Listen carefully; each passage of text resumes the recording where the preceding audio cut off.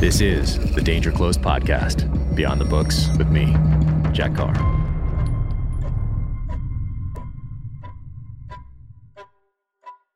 Welcome to the Danger Close podcast, an Ironclad original presented by 6 Hour.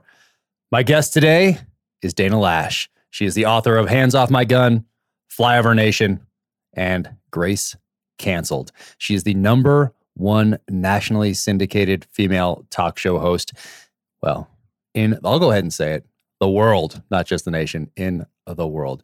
And just a fantastic person. We always have a great time when we get together and talk. So without further ado, please welcome to the podcast, my friend, Dana Loesch.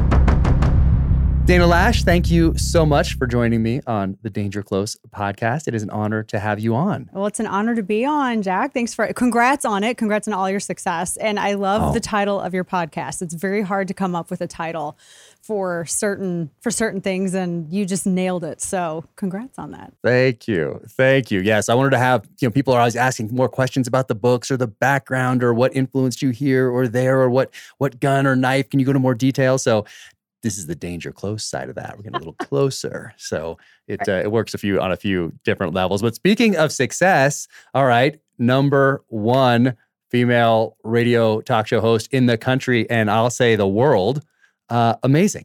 Thank you for that. Amazing. It's top 10 in all. Like, I hate when people throw those things on there, those little, kind of like female or this, and like you go down all these little rabbit holes, and then you can finally find the place where you're #1, like on Amazon, like in this category, and you keep going down, and it's like, what category is that? There's only one book in that category. That's why I'm #1 there. But for you are top 10 in the world. Yeah. Well, that's amazing. Appreciate that. Thank you. My kids still think I'm a dork, but it counts for certain things, I guess. And then other things, it just doesn't change anything. We show up and broadcast out of my house and just do what I do. I have a very long commute down the hallway and, just no traffic. Oh, that's amazing. So I guess we did talk about it a long time ago, but then when I was on the show last week, I assumed you were in another studio off-site just because of how professional everything looks on there. Yeah, no. Actually, I give that credit to my husband for helping to get that all set up. He actually handmade my desk, and I have a sweet 4.5 foot wide gamer screen that I use for radio, and I pull all my stuff up. And I wish that I had a 4.5 foot wide screen for everything. It's amazing. You almost can't go back to your little laptop after that. It's tough. Yeah, I have a bigger screen here in this setup. So no, I love it. But so you just had some news. So you have a new deal going here for the coming years. What is that about? Yeah, so I signed a new deal with Radio America, and those are the folks that distribute my radio program across the country. And we're in about, approaching it's around 200 markets now. And I have a lot of call letters that I'm horrible at memorizing. So I have a cheat sheet that I have to rely on. You could never remember it all, but it's fun. I'm very grateful that I get to do what I love. I love radio. I think even more than television. I mean, I like television, but there's something about radio because I love the theater of the mind.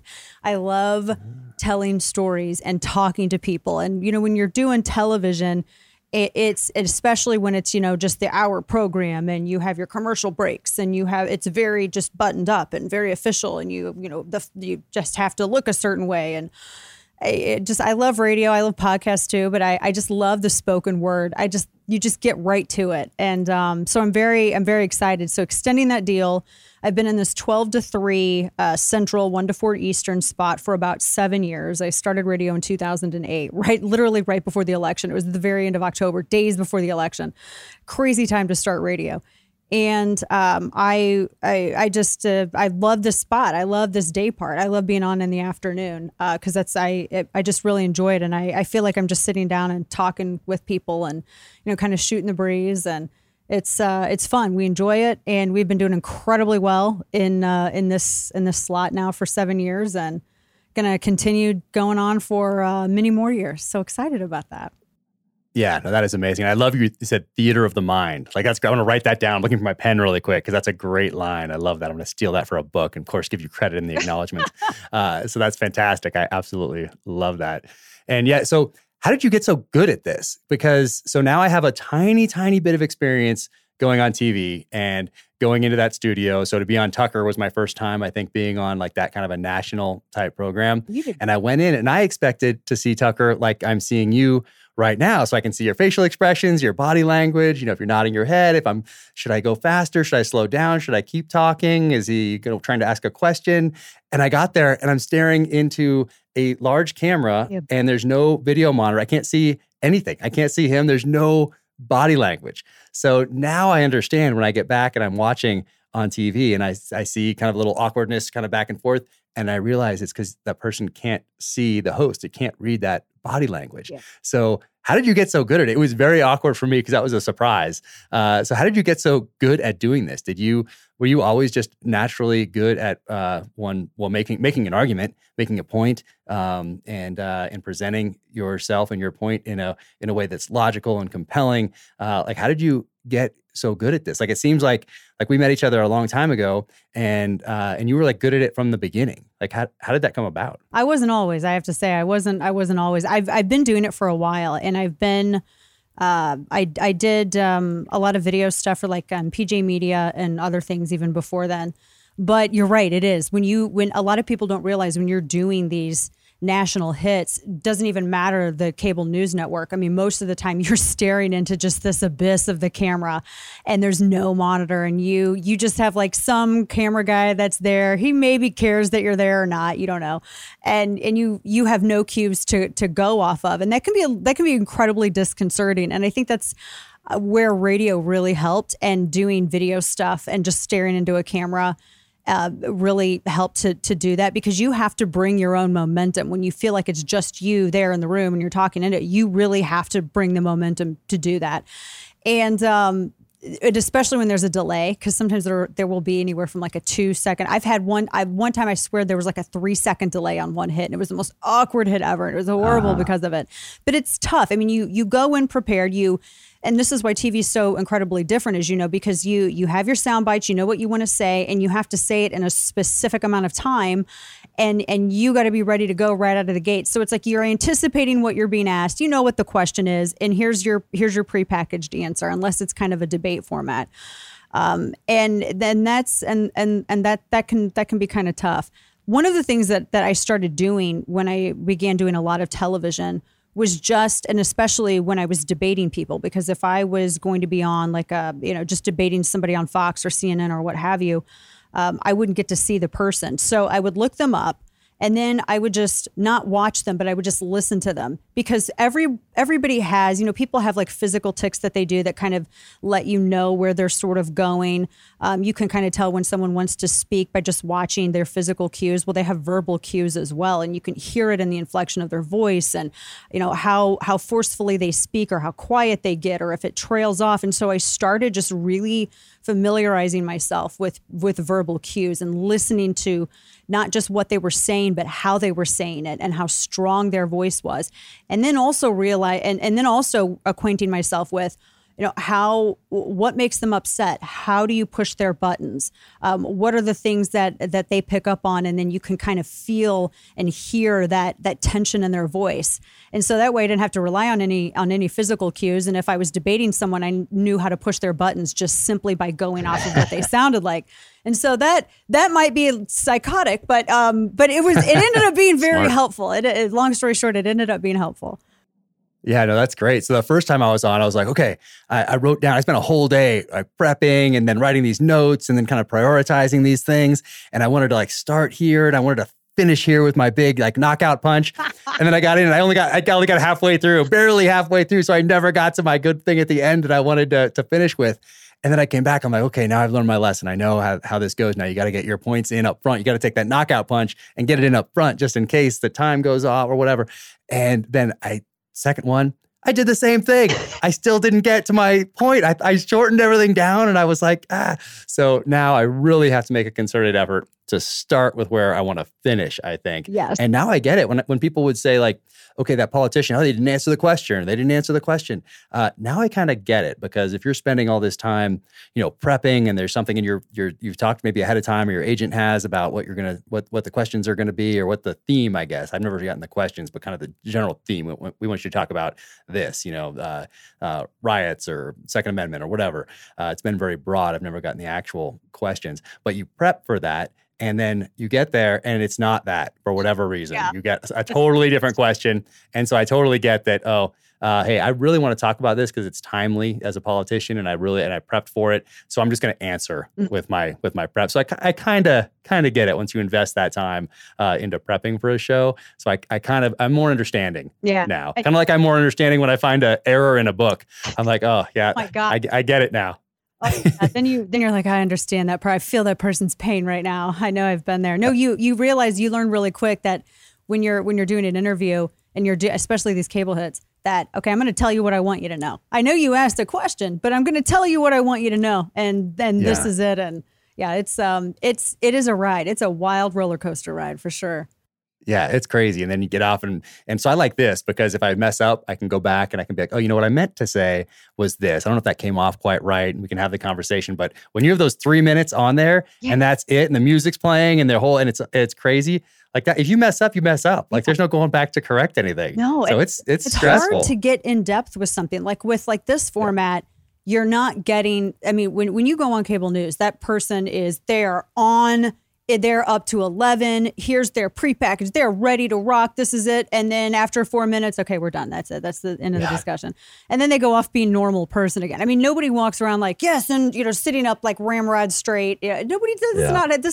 This is much more realistic with how people talk to each other. And I think a lot of people, that's why, these long form discussions are so popular right now, because the cable news is sort of like the gladiator event. And then, this is where, people really you can hash things out and have deep dives and long discussions. So it's good. Yeah. No, I think that's the same thing. Like with radio, it's the same thing, because that's why it is so popular, because people think they're that third person in the conversation. When you're on there and you're talking, well, I think I'm having that conversation. I think that we're here, but I'm, making dinner, or I'm, fixing something in the garage, or I'm driving in my car. But I'm like, you're talking. And then if you have somebody else on as a guest, I'm the third person in that conversation as I'm driving the kids to soccer or lacrosse or skiing or whatever it may be. So it's so much more personal than just looking at TV. For whatever reason, there's more people in the room usually, watching your wife or the kids and whatever else is there, and then that it's you just know growing up with TV that thousands of people are seeing this thing, millions in a lot of cases. So it's more intimate. I think that's why people think that you have that relationship with your listeners, and it's so powerful, because they're that third person in the conversation, or that other person in the conversation, even though it's just you and your microphone and the crew around you. It's just something it's so powerful about that. Yeah, it is, and to be able to take modern current events and weave stories around that and have those discussions.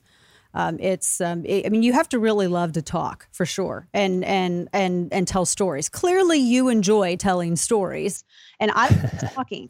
And sometimes I'll tell stories, but you really love telling stories. So, that's where it's in some ways, it's kind of a natural fit, I think, for writers, because it's just another medium. But you do think differently. And I'm sure that you've noticed this when you've been in front of a microphone. The thought process is so much different from the keyboard to the microphone. And that was a huge hurdle for me to get over when I first began radio, because I hated it with a burning passion of 1,000 suns, did not want to continue. But then as I got more into it, oh my gosh, I hated radio so bad. Yeah, you look surprised. I hated it. Yeah. It was baptism by fire. They literally threw me in a room and they're like, okay, go live. And I thought, you people must have a lot of money for attorneys, because you have no idea what I'm going to do on your live radio airwaves. And it ended up working out. But my first shows were horrible. They're some of the worst things that have ever been put on air, Jack. I swear to you, they're awful. And I was like you, I scripted out live radio. I scripted out my every hour of every broadcast. You can't do that. You have to, you have to be flexible, and you have to be able to flow. And thankfully, I've gotten a lot better, and I found my rhythm, so to speak. But Those early days were tough. Do you ever go back and watch or listen to some of those early ones, or are they just things of the past? Oh, I could never. I would cry to death. I don't even know if that's ever considered as a cause of casualty, but it would absolutely be in my case. Now, there's certain times I hate the sound of my own voice, and I can't stand watching myself on television. And so, Really? but if it's something that because you know if you've done something well or if you haven't. And when I know that I've screwed up or I could have done it in a better way, I will, as a punishment, force myself to watch it. And then I'll pick myself apart. I mean, you are your own worst critic. And there is nothing that anybody could ever say that would be harsher on me than I am on myself. And so I will tear apart like a segment of radio, or I will tear apart a cable hit and I will pause it and I will literally write notes like, this is awful. This is what, you should have said. And especially if it's about an issue that you really care about. If you're advocating for something or if you're defending something, you want to make sure that you have it down perfect. And so I will go back and rhetorically gut myself by watching it. And that's not fun. So I try to make that happen as minimal as possible, if ever. Yeah, no, I do the same thing. I'm like, I said too many ums there. I stumbled and I knew what I wanted to say, but I didn't quite get it. And do you remember when Demi Moore is walking across the grass when her character is introduced in A Few Good Men, and in her head she's like going over exactly what she wants to say and all her options to her boss, the commanding officer, or whoever it is that she's going to talk to, and she's talking and she's walking across the lawn and she sits down in the seat and she puts it all together and totally jacks it up. Yeah, like. That's what I feel like I did when I was on with Katie Pavlich's show the other day. And I had this thing that I wrote in the preface to my first novel where I say we are citizens, not subjects, and we must stay ever vigilant that we remain so. And I've read that so many times and I've said it so many times. And so I was going to incorporate that into what we were talking about because it was Second Amendment type stuff. Yeah. And I totally jacked it up. And as I'm saying it, I'm thinking of Demi Moore walking across the lawn and saying this thing in A Few Good Men. And I said, instead of remain, I said stay, or stay, I said remain. And I totally mixed it up. And at least I got the first part down. So it ended up being okay, but still, yeah. These are the stories that I can go back to and overthink it. They're going to go, he is human after all. See, you have to totally. You have to have those stories for sure. Yeah, exactly. And that kind of humanizes you, I think, to your audience as well. I think there's a place where you can get almost too smooth, and I'll never get there because I'm not as smooth in general.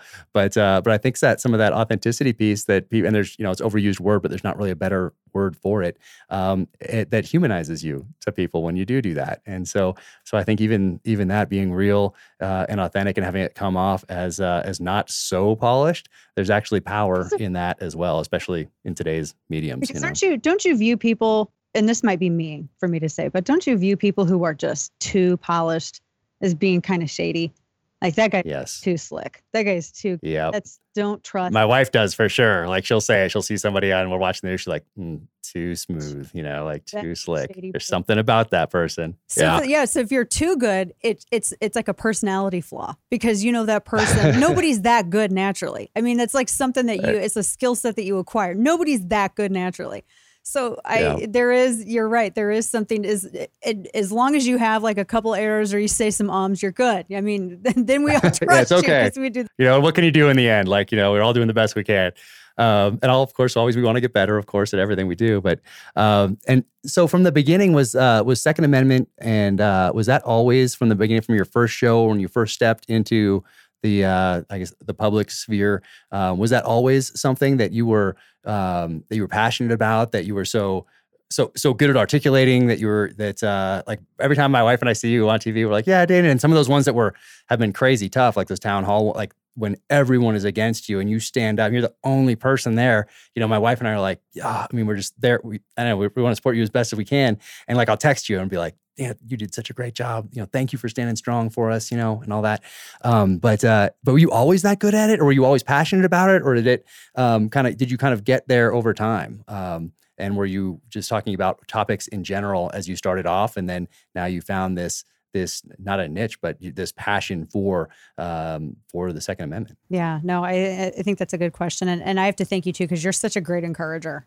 For people who don't know, Jack is like great at encouragement, as good as he is at writing. Oh. I didn't start off that way for sure. I mean, even though, because I was raised very not the ideology that I am today, by a family that's still very much that ideology. But, being from Southern Missouri and they hunt, so there's always that common ground. So it was never an issue of a contentious issue for me, I think, until I became an adult. And I sort of fell into it. I didn't want to go into broadcasting. I fought broadcasting tooth and nail. And then I finally, after this is how it all started, honestly, was because of a Second Amendment column. I had a newspaper column in the daily paper, and it was this award-winning column. And, everything was kittens and sunshine. And I wrote about how I have firearms in my home and I also have kids. And it was like I was talking about setting puppies and kittens on fire or something. I mean, just the way that people reacted. And it's always, the loudest people are the ones who are the mean, critical people who disagree with you. They're always so much louder than the people who agree with you. But that was the first time I'd ever experienced anything like that, really. And they were very anti everything that I had just said in that column. And I wasn't talking about, irresponsible handling or anything like that. And it went from there and it became a news story because the paper's editorial board was like, we can't have content like this in our paper. And then the Alternative Weekly that hated the paper wanted to exploit it just because they wanted to kick the paper. And so it became an even bigger deal. And I ended up being a guest on a morning radio show. And after my hit, they asked if I wanted to come in and talk with them. And then they said, why don't you come in and start a radio program on Sunday? And I said, you guys are nuts. I'm not doing that. That's the dumbest thing I've ever heard. I'm like, I've never studied broadcasting. I took like 5 seconds of a radio production class and I dropped it immediately and switched it to something else. So I fought it for a good 6 months and they would not stop. And I did a couple of other radio hits and I ended up doing it. And the Second Amendment it became more and more important because I'd always supported it, but not actively. I never really had any reason to go out and talk gun law and talk about handling and correct people because it didn't seem, even then when I first began, it didn't even, after all the stuff with the newspaper, it didn't even seem that contentious. And I think it was when I actually had to go and get my concealed carry license because of need. Not because just of something like, I was doing it leisurely. We had people that started even, then coming to the house when I started doing radio and the hate mail that you would get and everything else. And I had to walk to a dark parking lot at night after I would leave my radio show at 10:30, 11 o'clock at night. And I'd have to walk all the way across this empty, dark parking lot to get to my car. I needed to train, and I had never, up until that point, ever carried a handgun in my ever loving life. I mean, I grew up on rifles and shotguns. That's just what country folk had. Country folk relied on that more than they did handguns. Nothing against pistols or anything, but and so I wanted to get very familiar with it as much as I could and learn everything about the law, and that's kind of what kickstarted it.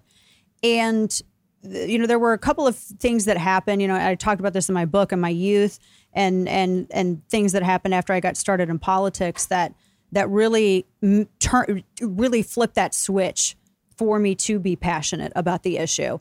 And then after seeing people try to erode those rights or shame people who just simply want to live their lives and make sure they can protect their families, I think it comes from a place of me not wanting anyone else to ever feel the way that I did before I had to go and get my concealed carry and just feel vulnerable, right? You don't want to ever feel vulnerable, and you don't ever want to feel like you can't handle your own business. I'm a control freak. That feeling terrifies me more than anything else, is not being able to handle my own business. And so being made to feel that way, I didn't want anybody else to ever feel that way. They have a choice as to whether or not they want to or not. But I want to make sure that they have that choice. If they want to carry, if they don't want to carry, it doesn't matter. I just want to make sure that choice is always available for people. And so that's where my passion for it comes from. And it just throughout, I guess my career, it just kind of developed that way. It was never anything that I sought out. I never sought out anything. I never approached anyone. It just all kind of happened. And then, I go where the fight is, I guess. So, rhetorically speaking. So that's kind of how it all happened. Yeah, well, I can't think of anyone better to be out in front of this issue. And just when I walked in here to do this, my wife was in there and she's like, yeah, Dana, she's like, go get them, and every time we see you on there, you're just, it's crazy. So I'm learning from you. I'm like, how did she say that? Oh, that's amazing. So at some point along the line, also you wrote 3 books. And one is here. Flyover Nation. Grace Canceled was the latest one, which was last year. We moved, so I have them. I have multiple in boxes here, but that was the third one, and then the first one, Hands Off My Gun. So you found time to do 3 books over the last few years. And is there another one in the works, or is this something you'd like to do, or is it something that supports everything else going on? Because I know people want this from you, but is it something that you enjoy doing? It's funny because I hate writing books.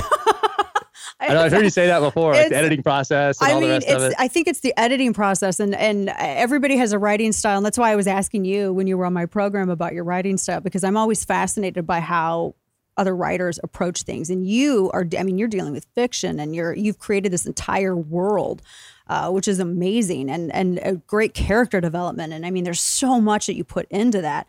And I'm just writing about stuff that already exists, that's already out here, not making up a world. But it comes back to being harsh on myself throughout the whole process. And I constantly second guess everything I put in it.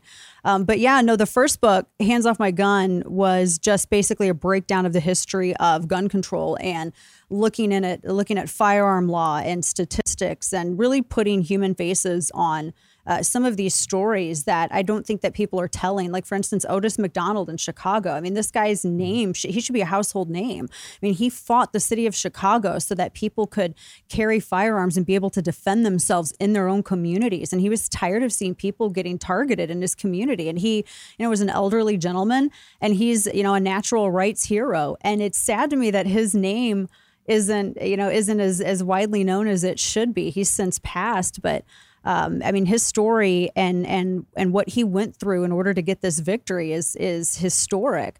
And there's so many instances like this, so many people across the country that really humanize this. And that's one of the things we do in politics. We make a person a political issue so we can justify dehumanizing them. And that's why everything is so awful. And that's why we can never accomplish anything or ever find consensus, and everything's viewed as betrayal, and agreement is viewed as such. And so I wanted to remind people that, and that was one of the perspectives I had going into this. I wanted to make sure that, these are real people we're talking about. These are people who experience things. And from these experiences, be they positive or traumatic, there were cases and law that ended up developing from what these people endured. And it was important to relate that.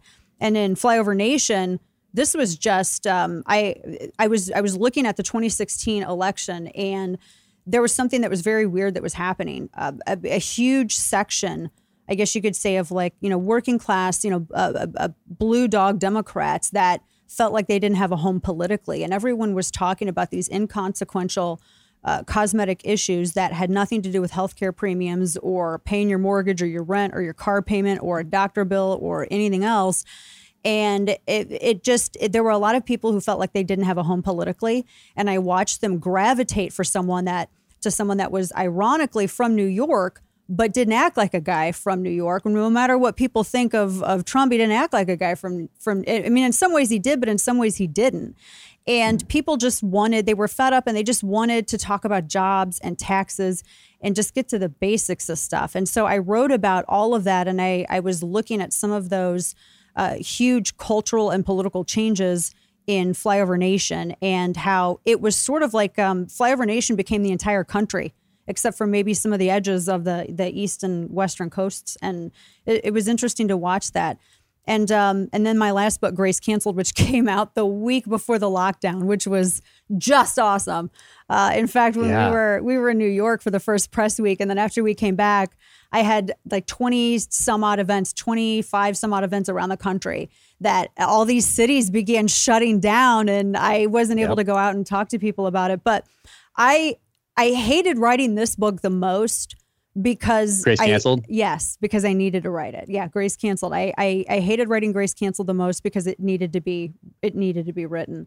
And I don't know if it was more for myself or for other people, but I think every now and then it's good in my industry to do a gut check and a spiritual check as to where you are and how you're treating people and how you're representing the issues that you say that you care so much about.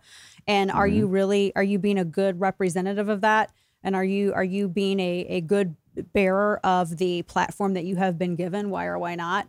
And so that's kind of where this book came from. And it looked at cancel culture, but even more than cancel culture, the cancellation of grace and the cancellation of redemption and reconciliation and why everybody is so divided. So that's what Grace Canceled was about. And it was written at a very difficult period.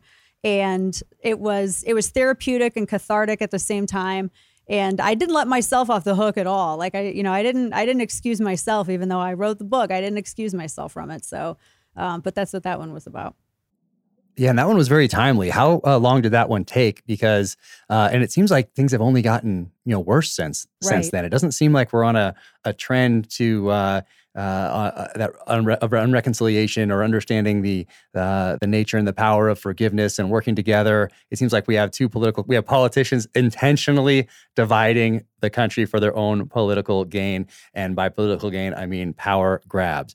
And so it seems like Grace Canceled was so timely, and it's timely right now, even more so because things have, it seems anyway, have just gotten worse, and people are just so mean and nasty online, and people see our elected representatives see opportunities to exploit horrible situations to divide us further so that they solidify a base and take more power for themselves. And so how long did it take you to write Grace Canceled? Because it was so timely when it came out, and it continues to be so timely today.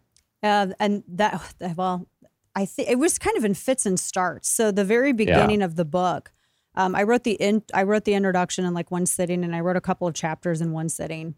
And then there were portions that I kept in, and some things that started going, you go in and you edit. And I wanted it to be just very concise and very straight, no chaser. And ultimately, I think the editing process took the longest, but maybe just a few months to really write this book and go through it. And I mean, you know how it is. You try to write every single day, and you write even though it's awful, so that you can train your mind to engage in that practice every single day. It's very much disciplined and a discipline. But because so much of this was there were so many things that were happening in this book that were germane to the whole title of the book. So I was going back even during the editing process, like, I have to add this in. I thought my editor was going to strangle me. God love him. And adding different stories in, while also trying to not drag it out for forever, because, they're like, look, there's only so much that people want to read of this one topic. I'm like, I get it, but there's so many examples of this. But it's weird because it was one of the quickest books to write, but the hardest book to edit, if that makes sense. Oh yeah, I remember talking to you when you were editing it, and you were like, and I'm like, oh, I love editing, and you're like, this is crazy. It's hard. It's like it's like having a child in a way. You're having a child, and then you're sending it out there, and then it's like you're being, and then you're judged on that creation, and so you're very sensitive about it. It's awful. Oh, it's awful. Seriously, no, I've thought of that analogy before, but I never say it because I want have my wife be like, really. Really? So it is. It very much is. In many ways, it's like having a kid. It's like, if your kid plays sports and they're not great at basketball, they're not great at football, you're looking around at the other parents like, oh, hope we didn't see it. Well, and you're releasing something into the world. It's like out of the nest, like 18 and up you go, and here you are into the world, and good luck. And that's kind of, in that respect for sure, releasing that out there. But so in mine, and I talk about it and I think about it all the time because it's so much at the forefront. It seems like, the First Amendment used to be something that we could all gather around. Growing up, I remember, so I was born in the 70s, and so the 80s was really my formative years. And I remember growing up and my parents talking about Martin Luther King and talking about content of character. Like in the 80s, if you grew up in the 80s, like that was, Martin Luther King, and it was content of character, not color of skin and all that sort of thing. So that was and then the First Amendment was something that everybody, right, left, center, whatever, like that was something as Americans that we could rally around. Second Amendment, even back then, it's contentious here and there, but the first, that was something that we will fight for your right to say it, especially if we disagree with you. And now we are seeing that the exact opposite of that. We're seeing opportunities for big tech and politicians to get us in what I call an L ambush. So in the military, you have an ambush here. It's an online ambush. And then you have an L ambush. So you're not like shooting at each other, but you have the enemy trapped in an L. And that's what I see this as, is big tech and politicians right here catching us all in this L ambush and promoting, canceling, promoting, even if private companies can do certain things and that's fine. But we used to act in the spirit of the First Amendment, even if they were private companies. Now, the exact opposite is true. We're seeing opportunity to subvert that First Amendment because we're private companies. And we have this political private industry cabal with big tech where they can get away with doing this and acting in a way that is not in concert with the First Amendment. So it's hard to see that as a parent and watching our kids have to deal with this growing up. But it seems like we're just becoming more and more divided. And so something I think about every day with kids and knowing that, hey, decisions we make today don't just affect us in the next election cycle, they affect our kids, our grandkids, their kids going forward. So when you think about First and Second Amendment and you think about the divisive nature that we're in as or period that we're in here as a country, what gives you hope? Is there anything that gives you hope for the future for our kids and grandkids? Because that's something I think about quite a bit. Oddly enough, and you had some really great points in there, and I want to say that L ambush, that's a whole piece right there. You should write that piece. That is a great way to describe that. I've never heard it described that way, and that's fantastic. The thing that I think gives me hope is the cynicism of Gen Z, as odd as that sounds. Like I'm on the young. I think you and I are on the younger end of Gen X, and we're just going to skip millennials. God love them. We're going to pray for them.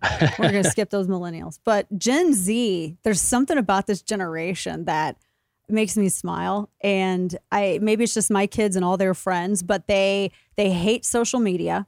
They can't stand it. My youngest is like, I see these people every single day. Why do I want to talk to them, on my off periods? And it's funny to hear him talk about it like that. And my oldest is kind of the same way. He's like, it's, people they go out and make fools of themselves for likes, and everyone is so cynical about it. And it's not just my kids, all of their friends, they talk the exact same way. And I was looking at these surveys that were measuring how Gen Z approach different issues. Like, how do they approach family, and how do they approach, how do they look at their country? And the odd thing is that they seem to be, in some respects, they kind of mimic my grandparents in a way, like with how they view family and the family unit, because everybody's been looking for inclusion and identities where we all always used to get our identity from our family and our community and by what we did. And now it's just people just want to claim something and say, well, this is what I am. And without having that rooted into, in any of these other things that they've been historically rooted in. And so there's this thing with Gen Z where a couple of surveys that I've read, they were returning to that, returning to family. I saw this another story. The younger millennials don't want to live in the cities anymore. They want to go to small towns and actually be able to buy property and afford homes. And the pandemic is like really accelerating that. So there's something that's happening in American culture where I think it's ascending to this shriek where people are just done. They are just finished with oversensitivity. They're finished with everyone else assuming the absolute worst about the other person and their intentions and motives. And they just want to go back to a simpler way of living. And they view social media as intensifying all of the divisions, giving people you always hear the phrase liquid courage. Well, this is digital courage. You give people digital courage and they really want to talk a big game and say stuff that they could never cash with their backsides in the real world. And it's given people this inflated sense of, I think, not self-worth, but just perception of self. And so that gives me hope because I see some of the stuff that they say. Their sense of humor gives me hope. Their rejection of just, coddling and everything else, just gives me, and they like rock and roll. So now there's this trend, according to my kids, where, and I forget what they called it. They love the like Miami Vice neon light art style. And there's a whole phrase that I can't even remember the name for, and they're going to light me up over this. And then my son was like, so have you heard of dark wave? And I just wanted to go, I felt like Bane, like I was born in this. You're merely adopting it. And they're actually getting into good music. And my husband and I don't know how to deal with this because, they're the kids. So they've discovered all of this. We've never heard of this, Jack. Right, like we're dorks. We've never.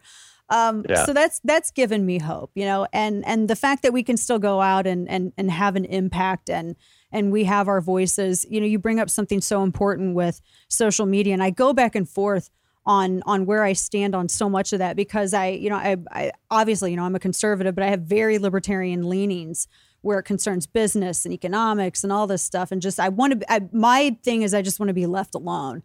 Yes. But I also understand antitrust laws and I see the point that some have made when you talk about these platforms, social media platforms that want to enjoy the exemption from laws that, me as a media outlet, when I'm on radio, I got to abide by certain laws. And there's certain things that if I say something that's not right or not truthful or defamatory, that's not protected speech and I'm not protected from liability for that. And I just think if platforms, there's an argument to be made for platforms, not as it relates to like Section 230 without getting too much in the weeds, but everybody should have to follow the same set of rules, right? Because we live in a republic. And isn't that what gives our rules strength? And it gives our republic strength. We're all equal in front of the law and we're all equal under the law when we break it. And there shouldn't be exceptions like that. If there's going to be exceptions for one, then there should be exceptions for all. And then we got to talk about the strength of our republic.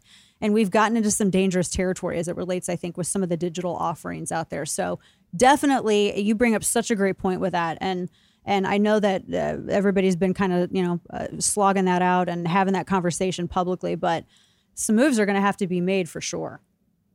Yeah, this next decade is going to be very pivotal as far as the freedoms that we've thus far enjoyed and that people have died for from the inception of this country up through today so that we could pursue whatever we want to in life. We can make these opportunities. We have equal access to these opportunities, whether we do or not take advantage of them based on the decisions that we make as we go along.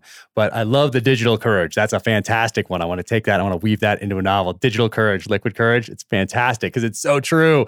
You would never say these things. My friend has a good thing. He says, if I wouldn't say it to a person I was stuck with in an elevator, I won't say it on Twitter or social media. So I think that's, so I tell my kids that. I pass that along to my kids. Like, if you're going to be stuck in an elevator that's stopped for some reason between floors for a few hours, then if you're not going to say it to that person in there, then don't say it on social media. Be kind. Try not to, don't ever miss an opportunity to make somebody's day. I try to, go through my day like that. And I try to pass that along to the kids as well. Because social media, there's an opportunity to be mean, I guess. And that's a hard thing to deal with. And the internet never forgets. People are canceled for stuff that they've written as teenagers on social media. They lose jobs and that kind of goes into, you're never allowed a chance to prove your worth or prove that you've changed and be redeemed and have that reconciliation. It's only about destruction. So, I've told my kids too, which they're not on social media, thank heavens, and they hate it as Gen Z. But I'm glad I don't have to worry about that. But I do worry about some of these. I think people the internet doesn't forget, and it turned around to bite a lot of people, I think.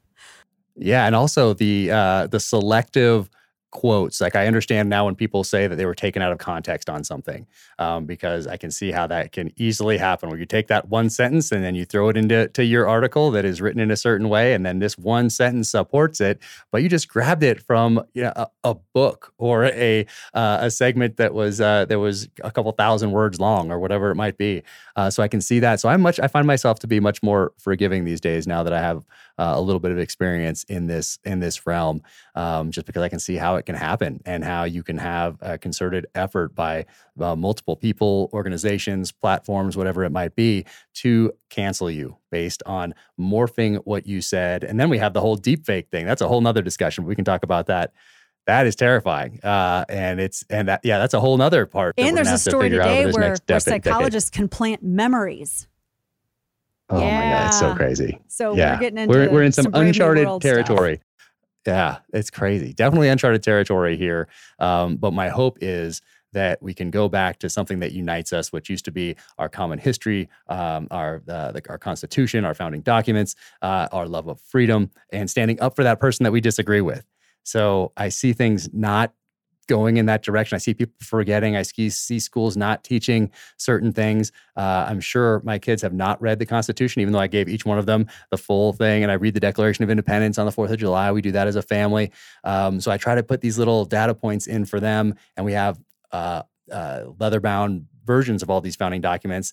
So they're not just online. It's not just online like if I wanted to search some random thing that comes into my head during the day. No, it's in a different place than that. It's they're here and we see them and they're in there. Right, we can see them from the kitchen right there. And so as the kids go through their day, they see that. Hey, why isn't this whatever I Googled today? That's not up there, but you know what is up there? Those founding documents. There's something about those that are a little bit different. Why did Dad give me that at his retirement ceremony? Why did he call me up and hand me a Bible, a leather-bound Constitution, an old compass, and a Winkler tomahawk? And I explained why I gave them all those things. So I'm trying to put those little things in their head. But I talked to people that were in Vietnam, and when they went to boot camp in late 50s, early 60s, mid 60s, they talked about the Constitution in boot camp.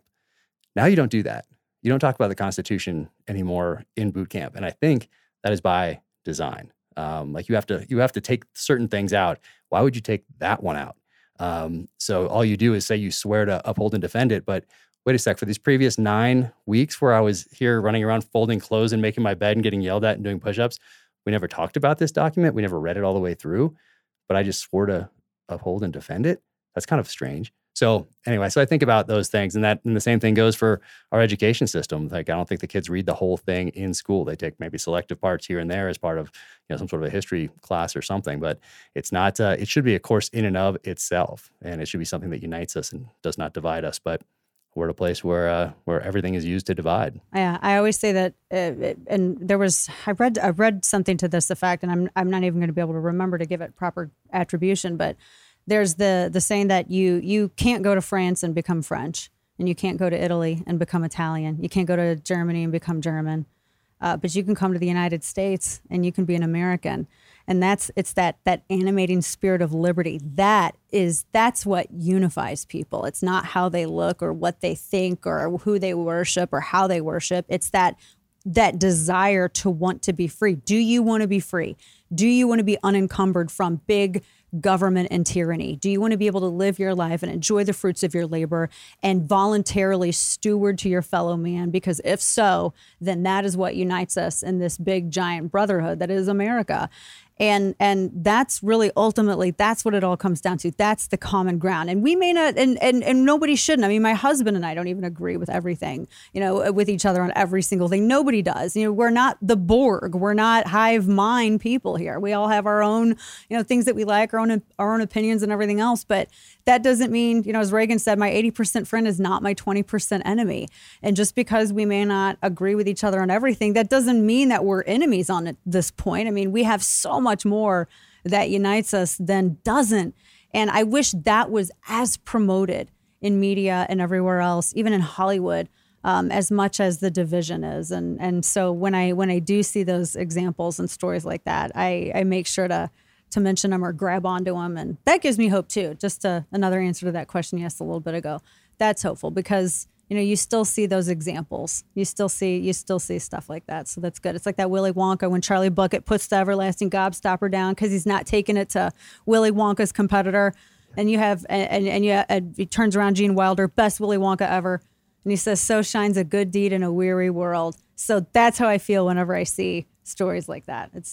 I get the Willy Wonka feeling. I love it. I can't think of a better way to end this than on a note of hope like that. So Dana, thank you so much. And I know everybody probably already knows where to find you, but where is the best place for people to find you? Where are you on the radio? We talked about your time slots, but where can people find you, listen in, engage, Twitter, Instagram, Facebook, all that sort of thing? Oh, yeah. Website. Yeah, website's probably the best. That's like the catch-all. DanaLoesch.com, Loesch. And I have the link to my newsletter, Chapter and Verse, which I send out daily. I have all my radio prep that goes in that. And deep dives. Sometimes if there's a lot of breaking news, I send a bunch of stuff out, and that's on Substack, which thankfully they still support free speech and they don't allow people to get canceled. So yay.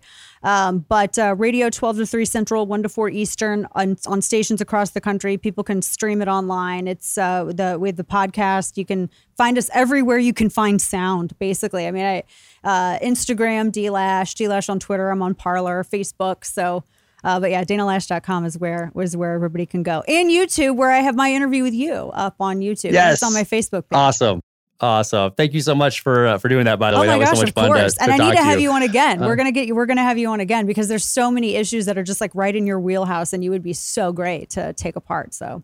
Oh, awesome. We'll talk about the L ambush. We'll do that for sure. Yes. But, and I love your Substack articles. Like those are so fantastic. I just found out, I don't know how I didn't know about it before, but I think in the last month I found out about Substack and what they were doing over there. So I love your articles there. So yeah, thank you so much for doing this. I know your time is so valuable. I sincerely appreciate it. I always have time to talk with my friend Jack Carr. So yes. Awesome. I can't wait till we get on the range and go shooting together again soon. Yes. So thank you for all you do. Also for all of us out here. I mean, you speak for so many people and you're out there on the front lines fighting unafraid, and your example to all of us. So thank you so much for doing that. And from the bottom of my heart, sincerely appreciate it. Mega likewise to you, my friend. Welcome to the Gear Spotlight section of the Danger Close podcast.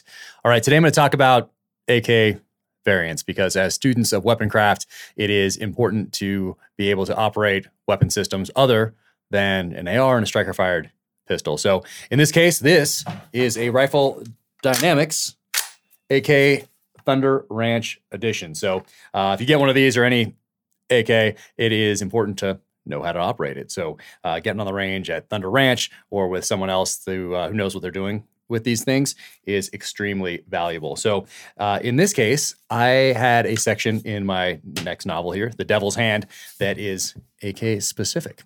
So of course, where did I start? Well, with books. And one of those first ones is The Gun by C.J. Chivers, former Marine. So, and this is not just a book about a history of the AK. This is really about a history of firearms in general. And it is absolutely fantastic. It's one of my most gifted books. And it is I go to this all the time for reference. So it's absolutely fantastic. If it's not in your library, it should be. You can find it on my website if you want to know a little bit more about it in the blog section of my website. And I do reading list selections every month. And this was on one of them. And it's going to be on the one for April because I used it as research for The Devil's Hand. And where else did I go after that? I went to my Vickers guides. So if you don't have Vickers guides, you don't know what they are. These are the two Kalashnikov and they come in these slip cases if you decide to do that. It's just an option, but I highly recommend it. You're going to want the slip cases to protect them. But they're coffee table books. And so I get a ton of information from these things. And as soon as my office is finished here, there's going to be a table right there. And they're all going to get lined up because I go to them so often as I'm writing the weapon-centric portions of my novels. So you can see the photos in here are amazing. James Rupley takes the photos. Larry Vickers does all the history. And they're just amazing. I can't say enough good things about these books. So these are the Kalashnikov one, Volume 1, Volume 2. There's a whole bunch of them. Like that's the one for SIG right there, SIG Sauer. And they actually Larry asked me to write about my experience with the P226. So if you followed me for a while, you know that I have a deep connection to the P226, and because I carried it downrange for all those deployments. So there's a whole bunch of different Vickers guides. Highly recommend them. And I think that's it. Thank you for tuning in to the Danger Close podcast, an Ironclad original presented by SIG Sauer. You can find Dana Loesch at danalash.com. That is Loesch. And from there, you can find her on her YouTube channel and on Twitter and on Instagram and all the social platforms. So be sure and visit her there. And if you enjoyed the podcast, be sure to leave a review, leave a comment, leave a rating, and we will be bringing you more of these each and every Wednesday. You can find me on the social channels at Jack Carr USA. And to go a little deeper behind the scenes, check out officialjackcarr.com. Thanks so much. Take care out there. Stay strong. Keep fighting.